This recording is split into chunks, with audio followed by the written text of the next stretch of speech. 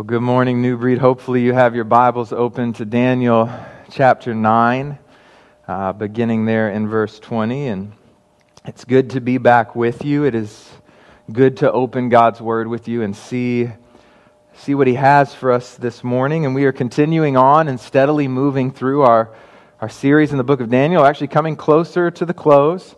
This series that we've entitled Dominion, Faith, and Worship. And this morning, I've titled the message, The 77s. The 77s. And before I dive in, church, let me take just a moment of liberty and just say here how much I miss you all. How much I am tired of sitting in front of a camera with just a couple of people here. I miss you and didn't quite realize the toll that this would take on me to be doing this for so many months. And it just seems that week after week, though I delight in opening God's Word, and I know you are there and I know that you are listening, I long to see your face. And so I am praying all the more that you will, or that God will, bring an end to this pandemic. And my hope, if nothing else, is that when this is all said and done, church, that we would have such a love for the gathered body. Because I think often we don't realize how much we need it and how much of a blessing it is until it is suddenly removed from us. But again, this morning, as we continue in Daniel, the title is The 77s. And I want to say here at the beginning that I am excited for this message, and I am simultaneously terrified to preach it. And the reason for that is because within the text that we'll read here in just a moment, there are 4 verses that many have deemed, and after spending some time studying it, I would agree at this point that they are 4 of the most difficult verses in all of the Bible to interpret. In fact, this was funny, and so I wanted to share it with you. One commentator notes that reading commentaries on the last 4 verses of Daniel 9 is akin to entering a bewildering maze. So many choices and ways to take, so many blind alleys and dead ends. And church, you just got to kind of laugh when you're studying a commentary and a commentator tells you that reading a commentary is like entering a maze with people going all different directions with alleys and dead ends, and you've got to try to figure out the best way to interpret this text, and I felt that this week. Nevertheless, church, I believe that this text is a powerful text. And I believe that there are lessons for us to learn even from this difficult passage before me. But the reason it's somewhat terrifying for me is that the task before me as your pastor is to try as best as I can to help explain this in such a way that we understand it. Because I want to remind you that we never for a moment want to gloss over Scripture. And I know there's a temptation to gloss over Scripture. There's a temptation to gloss over parts that are hard or difficult to understand and to just kind of move on. But listen to me, church. I believe this with all that I am, that we need every word that is written in this book. Even the difficult section on the 77s. Because God has seen fit to reveal Himself to us through His Word. And if God saw fit to record this as a testimony to how amazing He is and His great work of redemption that has been working from the beginning of time, then we have to listen and we have to pay attention, because we need all of Scripture, not just the parts that make us feel good, not just the ones that make cute bumper stickers. We need every word that God has decided to communicate to us in His most precious, holy Word. So we're going to dive in and do our best to understand this very difficult text.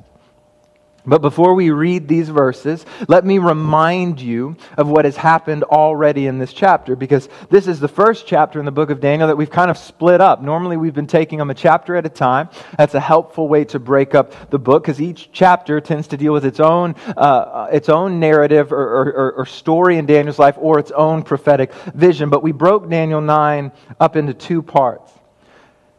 And what we talked about last week was Daniel's prayer of repentance. And so Daniel 9 is taking place in the first year of Darius's reign. Now we've already identified earlier on that Darius is most likely Cyrus. And so Daniel has this prophetic vision in the first year of Darius's reign. Daniel was reading the Word of God, specifically the prophet Jeremiah. And Daniel, if you remember, he came to understand that the captivity that God's people were currently facing was about to come to an end. That Daniel read that it would be 70 years and the desolation of Jerusalem would be over. And so Daniel understands that their time in captivity is almost up, but Daniel also understands why it is they were in captivity in the first place. They had sinned, they had rebelled against God. As it says in Daniel 9:13, the passage that we primarily looked at last week, Daniel says that as it's written in the law of Moses, all this disaster has come upon us. Yet we have not sought the favor of the Lord our God by turning from our iniquities and paying attention to your truth. And so what Daniel does is he pleads for forgiveness. He is attempting to turn from his sins and run after God. Because what Daniel understands is that if they don't get their sin in check, though their captivity might be over, God will put them right back in it as judgment for their sin if they do not repent. And so Daniel is repenting and pleading with God to show grace and mercy on the people. And as Daniel is praying, this is so incredible, as Daniel is praying, God responds to him. And look with me, beginning there in verse 20 through the end of the chapter. Daniel records this. He says, "While I was speaking, praying, confessing my sin and the sin of my people Israel, and presenting my petition before the Lord my God concerning the holy mountain of my God, while I was praying, Gabriel, the man I had seen in the first vision, reached me in my extreme weariness about the time of the evening offering, and he gave me this explanation: Daniel, I've come now to give you understanding. At the beginning of your petitions, an answer went out, and I have come to give it. For you are treasured by God. So consider the message and understand the vision." Now here, verse 24, here is what Gabriel says. He says, 70 weeks are decreed about your people and your holy city, to bring the rebellion to an end, to put a stop to sin, to atone for iniquity, to bring in everlasting righteousness, to seal up vision and prophecy, and to anoint the most holy place. Know and understand this: from the issuing of the decree to restore and rebuild Jerusalem until an anointed one, the ruler, will be 7 weeks and 62 weeks. It will be rebuilt with a plaza and a moat, but in difficult times. And after those 62 weeks, the anointed one will be cut off and will have nothing. The people of the coming ruler will destroy the city and the sanctuary. The end will come like a flood, and until the end there will be war. Desolations are decreed. He will make a firm covenant with many for 1 week, but in the middle of the week he will put a stop to sacrifice and offering, and the abomination of desolation will be on a wing of the temple until the decreed destruction is poured out on the desolator. So, Heavenly Father, as we dive into this text of Scripture, Lord, I pray that you would give us patience, that you would give us eyes to see and ears to hear, and that we would long to understand your word so that we can have a better picture of who you are, our most faithful and amazing God. It's in Jesus' name. Amen. So this morning, what I want to do is I want to follow the pattern that I've set before in terms of how we've kind of dealt with these visions and these dreams and these prophetic sections of the book of Daniel. And what we've typically been doing is we've spent a good bit of time at the front end just seeking to understand the text, the interpretation, what the dream or the vision or the message means. And then what I want to do towards the end of our sermon is offer you some practical lessons that I believe will encourage you here and now in your faith and walk with Jesus. So I want to kind of walk through this text, but I want to just pick right up with what Gabriel says there in verse 24. And so the vision starts, and Gabriel says, 70 weeks are decreed about your people and your holy city, to bring the rebellion to an end, to put a stop to sin, to atone for iniquity, to bring in everlasting righteousness, to seal up vision and prophecy, and to anoint the most holy place. So we'll come back to the time span of 70 weeks in just a moment, because it is very significant to this text. But what we see in verse 24 is basically the ultimate purpose of what God is going to do. It's kind of like the thesis statement of what is to follow, the ultimate aim of God, what He wants Daniel to know. And what God is communicating is that, listen, in response to your plea for repentance, I want you to know that God says that I am working to bring rebellion to an end, to put a stop to and to atone for sin and bring everlasting righteousness. That God is saying that He is going to bring about this person in whom all the visions and prophecies will be fulfilled. In other words, the one in whom all God's promises will find their yes. And this person will not only be the anointed one, but be the one who inaugurates the very kingdom of God on earth. And there in verse 24, you see that what God is pointing to, or more precisely, you see who it is that God is pointing to as a response to Daniel's repentance. As a response to Daniel's repentance, God promises Jesus, this anointed one who will come, and in him rebellion will come to an end, and sin will stop, and iniquity will be atoned for, and with Him will come everlasting righteousness, and in Him will be the fulfillment of every vision and every prophecy. And so God responds to Daniel's plea for forgiveness and mercy and grace by promising Jesus, the one who will conquer and the one who will bring peace. But now comes the difficult work of Daniel, specifically verses 24 through 27 of chapter 9, is we have to somehow understand this time frame of 70 weeks. Because we read this and we know that Jesus did not come in 70 weeks. We know that it was hundreds and hundreds of years before Jesus came. So we have to try to dissect and understand a little bit about what this 70 weeks means. Now first, and this is very important, you have to understand that the actual translation is not 70 weeks. The actual translation is 70 sevens. 70 sevens. And this literal translation will actually help us understand what is going on. So whenever you see weeks in the text, you could actually read sevens. So there in verse 24, 70 sevens are decreed. There in verse 25, there will be 7 sevens and 62 sevens. Right? So the literal translation is 70 sevens. But now we have to answer the question, and this is where so many people have different opinions. What does 70 sevens mean?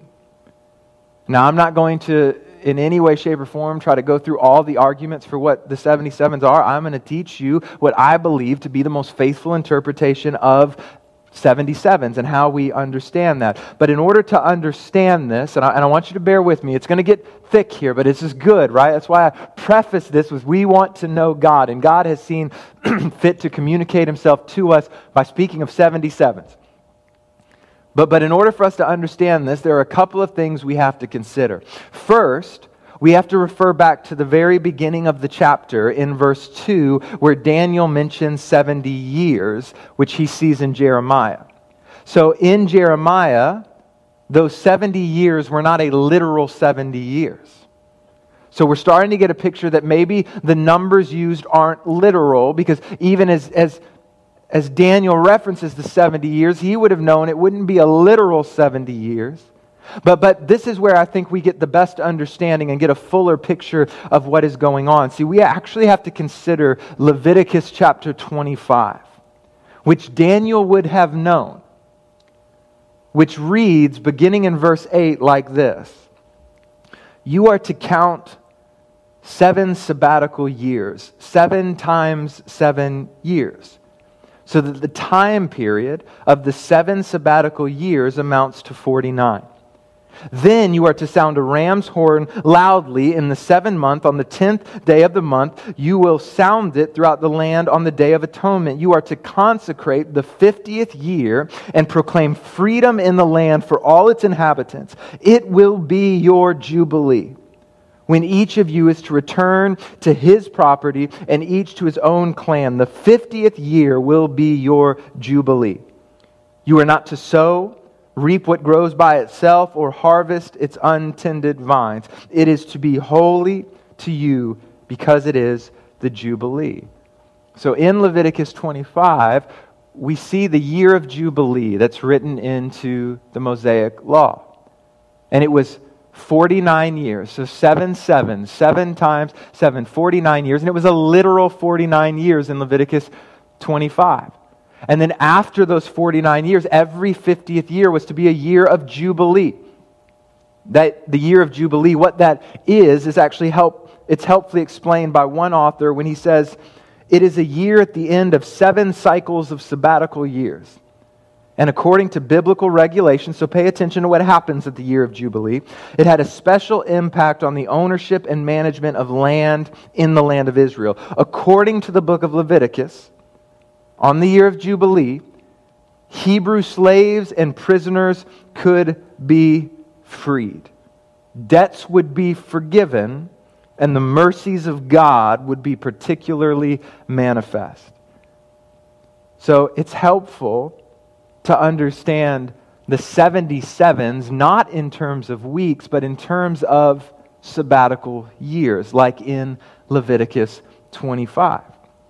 Now again, in the book of Leviticus, it was 49 literal years which ended with a celebration of freedom and deliverance. And all of this meant to help the people see and understand the mercies of God. And so now in the book of Daniel, it's multiplied tenfold. What you have to understand is that Gabriel is not trying to give literal dates for what is going to happen. He is not trying to say that in 490 years, Jesus will come and redeem people by dying on the cross, ultimately culminating in the destruction of the temple in 70 AD. He is not speaking in terms of literal years, but Gabriel is speaking figuratively here in terms of time. But he is speaking to Daniel, track with me here, in such a way that Daniel would have immediately thought of Leviticus 25 in the year of Jubilee.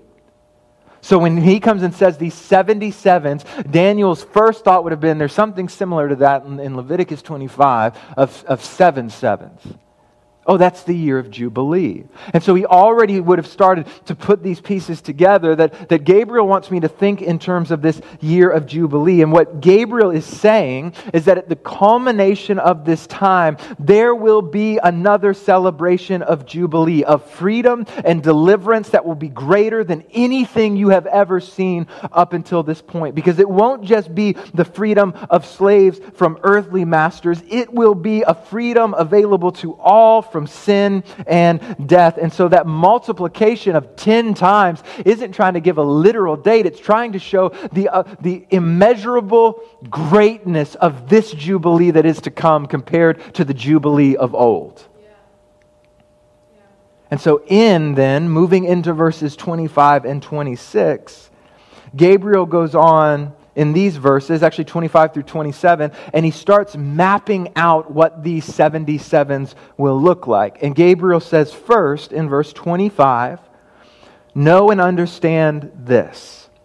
From the issuing of the decree to restore and rebuild Jerusalem until an anointed one, the ruler, will be 7 weeks or 7 sevens and 62 sevens. It will be rebuilt with a plaza and a moat, but in difficult times." And so first, the first thing that Gabriel mentions is that the first thing that Daniel can expect to happen will be the decree to restore and rebuild Jerusalem and the temple, and that will be the first 7.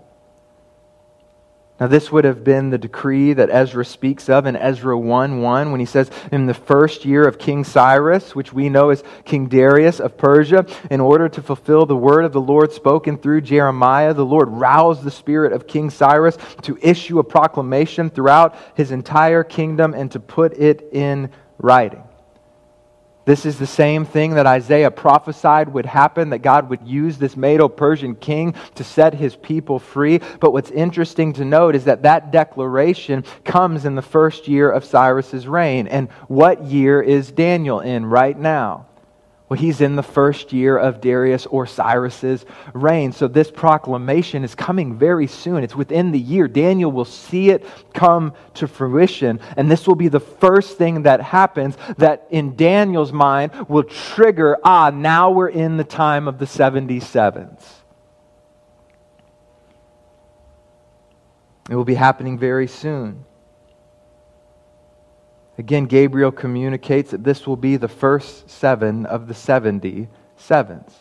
Now, in just a moment, I'm going to show you a timeline to hopefully help map this out for you, so bear with me for just a moment.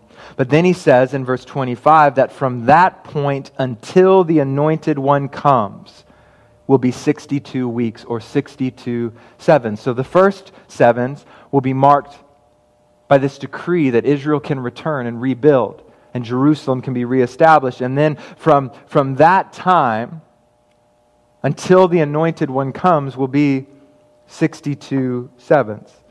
So now we're up to 63 of the 77s. So bear with me. I know it's a lot. I'm going to bring this home. You're tracking well. I know it. I can see it in your faces. Everyone's smiling, writing it down, understanding exactly what's going on. But then in verses 26 and 27, we read this. After those 62 weeks, or those 62 sevens, the Anointed One will be cut off and will have nothing. The people of the coming ruler will destroy the city and the sanctuary. The end will come with a flood, and until the end, there will be war and desolations are decreed. He will make a firm covenant with many for 1 week, but in the middle of the week, he will put a stop to sacrifice and offering. And the abomination of desolation will be on a wing of the temple until the decreed destruction is poured out on the desolator. So the final thing that Gabriel says will happen is that Jesus will come, the Anointed One. But, he says, he will be cut off. And this refers to Jesus' death, where, as it says in Hebrews, Jesus was taken outside the city to suffer, right? He was cut off from the people. Again, this refers to what Isaiah prophesied in Isaiah 53 of the suffering servant. It says, yet he himself bore our sickness and he carried our pains, but we in turn regarded him stricken, struck down by God and afflicted, but he was pierced for our transgressions, crushed because of our iniquities. The punishment that brought us peace was on him, and we are healed by his wounds. We all went astray like sheep. We all have turned to our own way, and the Lord has punished him for the iniquity of us all. He was oppressed and afflicted, yet he did not open his mouth. Like a lamb led to the slaughter, and like a sheep silent before her shearers, he did not open his mouth. He was taken away because of oppression and judgment, and who considered his fate? Now listen, Isaiah says, for he was cut off from the land of the living. He was struck because of the people's rebellion. So Gabriel is prophesying that Jesus, who will come and show up, this Anointed One, will be cut off. He will die for our sins. But then he says, the people of the coming ruler will destroy the city and the sanctuary. The end will come with a flood, and until the end there will be war, and desolations are decreed.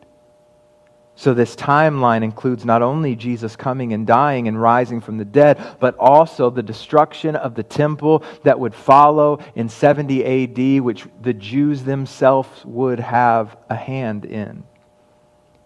And so this constitutes the last 7 sevens. And it's interesting to note that it's broken up into 2 parts there in verse 27. It says, He will make a firm covenant with many for 1 week, or for 1 7. But in the middle of the week, so in the middle of the 7, He will put a stop to sacrifice and offering, and the abomination of desolation will be on a wing of the temple until the decreed destruction is poured out on the desolator. So this last section, right, part of what will take place is that Jesus will establish a new covenant. And it will be a covenant established with many, not just the Jews. But the second half of that 7 is the destruction of the temple and the ushering in of the end times as we wait for Jesus' culmination of the kingdom at His second return. So let me try to summarize this time frame for you. And so I'm going to put something up on the screen there. And Carlos wanted me to give him the cue to roll that beautiful bean footage. So hopefully you can see this up on your screen there. This is kind of a breakdown of what we're talking about. So you see the first 7, and that constitutes from Cyrus's decree permitting all exiles to return to the rebuilding of the temple in the city of Jerusalem. And then the next 62 sevens.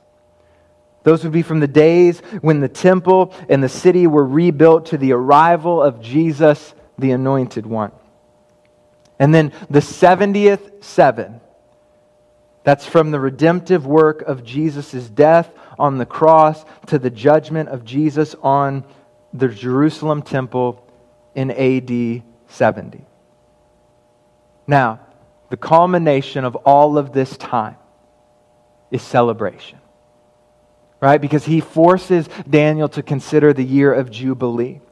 And so after this 77s, what Daniel would think is that, well, there's going to come a celebration. There's going to come something grand after that. And what is to be celebrated is the fact that the Savior has come and that He has redeemed and that He has brought everlasting righteousness, that He has established in His death and resurrection a new covenant, a better covenant. And in Him, as it says in verse 24, Jesus has brought rebellion to an end. He has put a stop to sin. He has atoned for iniquity, and He has brought everlasting righteousness. He is the fulfillment of all of God's promises.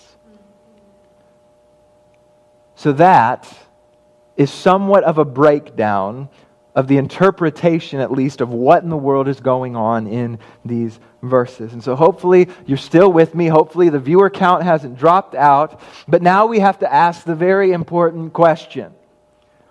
What in the world do we do with this? With these 77s and this obscure timeline and the year of Jubilee and a better Jubilee and what do we make of Gabriel telling Daniel all of this? That this is what God wanted Daniel to hear in response to his cry of repentance. Well, let me offer you 3 what I think to be very tangible takeaways or lessons that we learn from these last few verses of Daniel chapter 9. Here's the first thing. Remember that we pray to a sovereign God who hears and responds. Remember that we pray to a sovereign God who hears and responds. Listen, I don't want it to be lost in all of the details that we covered. I think the details matter. I think they show how amazing God is in His sovereign hand in bringing about the future as He wants it, that He's not playing catch up, but He is orchestrating all of this. But I don't want it to get lost in the details of the 77s, the context and what's going on here. Because Daniel has been repenting and pleading for God to forgive. And Daniel ends his prayer in verse 19 with, Lord, hear, Lord, forgive, Lord, listen and act. My God, for your own sake, do not delay because your city and your people bear your name. And one of the most amazing things happens. God responds. He literally responds to Daniel through Gabriel. But He responds and says, I will forgive. and I will act, and I will, for the glory of my name, redeem a people unto myself. God answered the prayer of his righteous servant, but not only that, we see that God delighted in this prayer of Daniel. Because remember what Gabriel told him at the very beginning of his response in verses 22 and 23. It says, Daniel, I've come now to give you understanding. At the beginning of your petitions, an answer went out. Let's just pause there for a minute. God didn't even need to wait for the prayer to be over to know how to respond. He says that at the beginning of your petition, an answer already went out. But he says this, and I have come to give it, for you are treasured by God. God delighted in Daniel. And he delights in him because Daniel remained faithful in the midst of exile. Daniel has treasured God above all else. Daniel has bowed when the world stands. And Daniel has been faithful. And so God looks at his servant and God delights in the prayers and the petitions of Daniel. And Daniel is said to be treasured by God. Oh, how I want that to be said about me. That I am treasured by God. And I want to commend this to you this morning. When we are faithful to cry out to God, he hears us.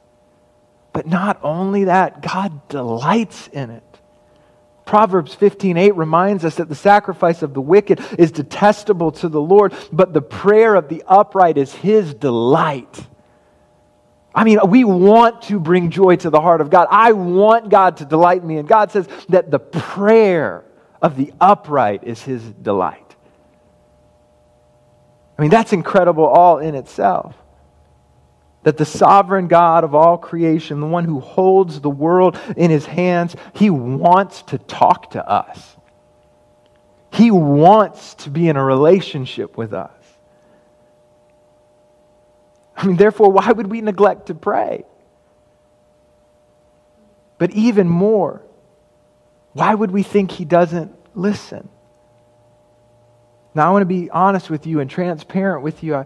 I struggle with this. This is one of my greatest hindrances in my prayer life. And I would be lying if I didn't tell you that I struggle often day in and day out to believe the truth that God hears me. Because sometimes I just think that why in the world would God listen to me? Why would he care what I'm asking? And sometimes I go to the other end of the spectrum and it's just, I just don't even believe he listens.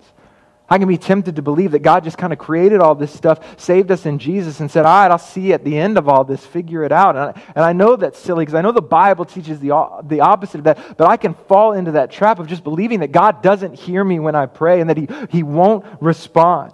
But this reminder in Daniel is so precious to me because it reminds me that God does indeed respond to the prayers of his children. And as we see in Daniel, sometimes it's immediately. But as we see elsewhere in Scripture, sometimes it takes time, but that God delights in the prayers of the righteous, and God longs for us to come to him in prayer.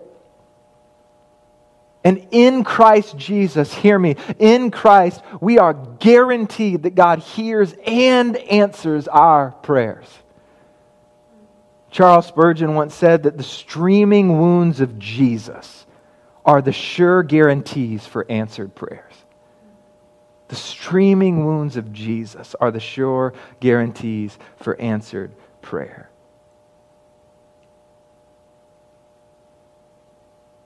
But in this passage, we are also reminded that the God who answers prayers is, in fact, a sovereign God. And church, that's good news. Because it means that God is not answering them as one who has to fit his answers into an unknown future, but rather he is answering them as the one who determines the future. That God spelled out for Daniel, this is exactly what I am going to do. I'm going to allow you to return to Israel and rebuild the temple, and then you will stay there for a season. And then I'm going to bring my anointed one, and he will conquer sin and conquer death and put an end to rebellion. But it doesn't mean that the end will come just yet, because then there will be wars until the final culmination when Christ comes again and his kingdom is fully realized. God spells all this out not as wishful thinking, but as the one who directs directs the fate of all of human history. And so we pray to a God that can do anything. He is sovereign and in control, which means that there is nothing that is too hard for Him. Nothing that is impossible for our God. But we have to remember, and we learn this about praying to a sovereign God who hears and responds. Just because He is sovereign, and just because He hears, and just because the blood of Christ guarantees that He will respond because we are righteous in Christ, it does not mean that He will respond how we want or think. But they will be answered. You see, for Daniel, I highly doubt that this was the response he was expecting from God when he pleaded for forgiveness and repentance and mercy. But God responded, and God was faithful. This leads to the second lesson that I have for you. We must rejoice in the faithfulness of our God, even in the most tumultuous times. We must rejoice in the faithfulness of our God, even in the most tumultuous times. Church, one of the things that we have repeatedly seen throughout the book of Daniel, and I feel like I say it in every sermon, and I am okay with that, is we see just how faithful God is. And you see God's faithfulness on full display in this chapter. God is faithful to respond. God is faithful to judge. God is faithful to forgive. God is faithful to redeem. God is faithful to His promises. And God is faithful to His people. And we see all of that in this chapter. And church, we have to rejoice in this. We have to rejoice in the fact that our God is a faithful God. And especially in the most tumultuous times. Because it is God's faithfulness that gives Daniel hope while he is still in the midst of exile. Daniel hears what God is going to do, and Daniel believes, because Daniel, when you look back and you remember the narrative of his life, Daniel has already seen God work in power. Daniel has seen his friends, Shadrach, Meshach, and Abednego, preserved in the midst of the fire. Daniel has seen God save his life from the lion's den. Daniel has seen God sustain them on food that should not have sustained them, and to show that what God has is 10 times better. Again, 10 times better, just like tenfold celebration. And so for Daniel, he hopes in God's faithfulness in the midst of tumultuous times, and he believes that his faithful God will do what He has promised. And church, we need to be reminded of that as well. Because we are, and we feel it, and we know it in the midst of a broken world. We are living in a world right now that is in the midst of a pandemic. It is broken. There are people that still don't have jobs. There are people that don't know if unemployment checks are going to come. There are people that are wondering if they're going to get sick or if a family member is going to get sick. These are tumultuous times. And on top of that, we are in the midst of social unrest. And I would say rightly so.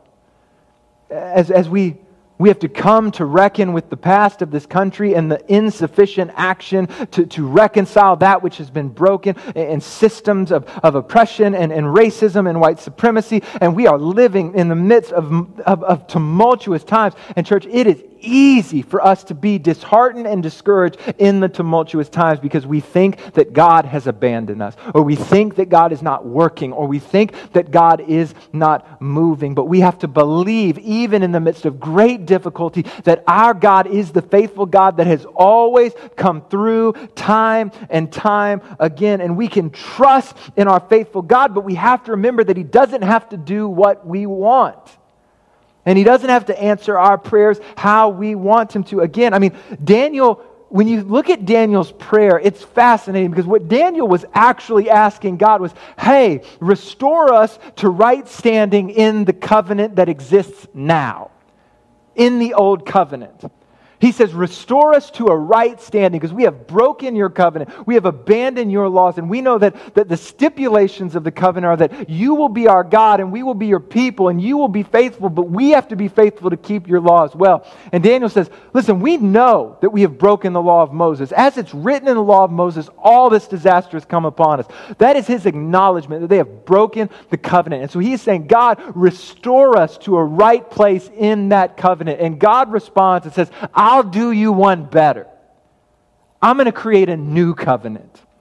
One that is not based off of your works, but on the righteousness of my anointed one. Daniel wasn't looking for that, but what God gave him was so much better. And sometimes in the midst of turmoil, we have to take our eyes off of the thing that we think we need and trust that when God acts and moves, it will always be better.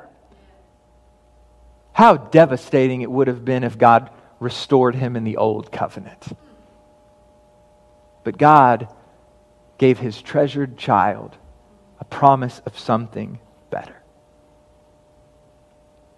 And so, church, we rejoice in the faithfulness of our God, even in the most tumultuous times. Right now, rejoice in the faithfulness of your God. But here's the final lesson that I have for you. Final lesson that there are many we could pull out, but the final one that I want to pull out from Daniel chapter 9, verses 20 through 27. Church, we must marvel at the freedom we have in Christ. We must marvel at the freedom that we have in Christ. Because remember, this entire section of Scripture, I believe, is meant to be understood in light of the year of Jubilee in Leviticus 25. A celebration of freedom and forgiveness and debts being paid. And God is telling Daniel that he is going to do something that will bring a freedom like he has never seen before. It will bring a restoration beyond anything that he can imagine. And God says that my grace and my mercy will be understood in its fullness. And what God is calling Daniel to do and what God is calling us to do is to marvel at Jesus. And for Daniel, it was to marvel in anticipation for what God would do in Christ Jesus. And church, we have all the more reason to celebrate because we don't marvel at what God will do. We get to marvel at what He has done. We can verify to Daniel that God did everything He said that He would do. Daniel didn't see the Anointed One come, but he believed that He would come. And so Daniel was marveling in anticipation for what God would do. And we stand on the other side of the cross and we declare, Daniel, he was faithful.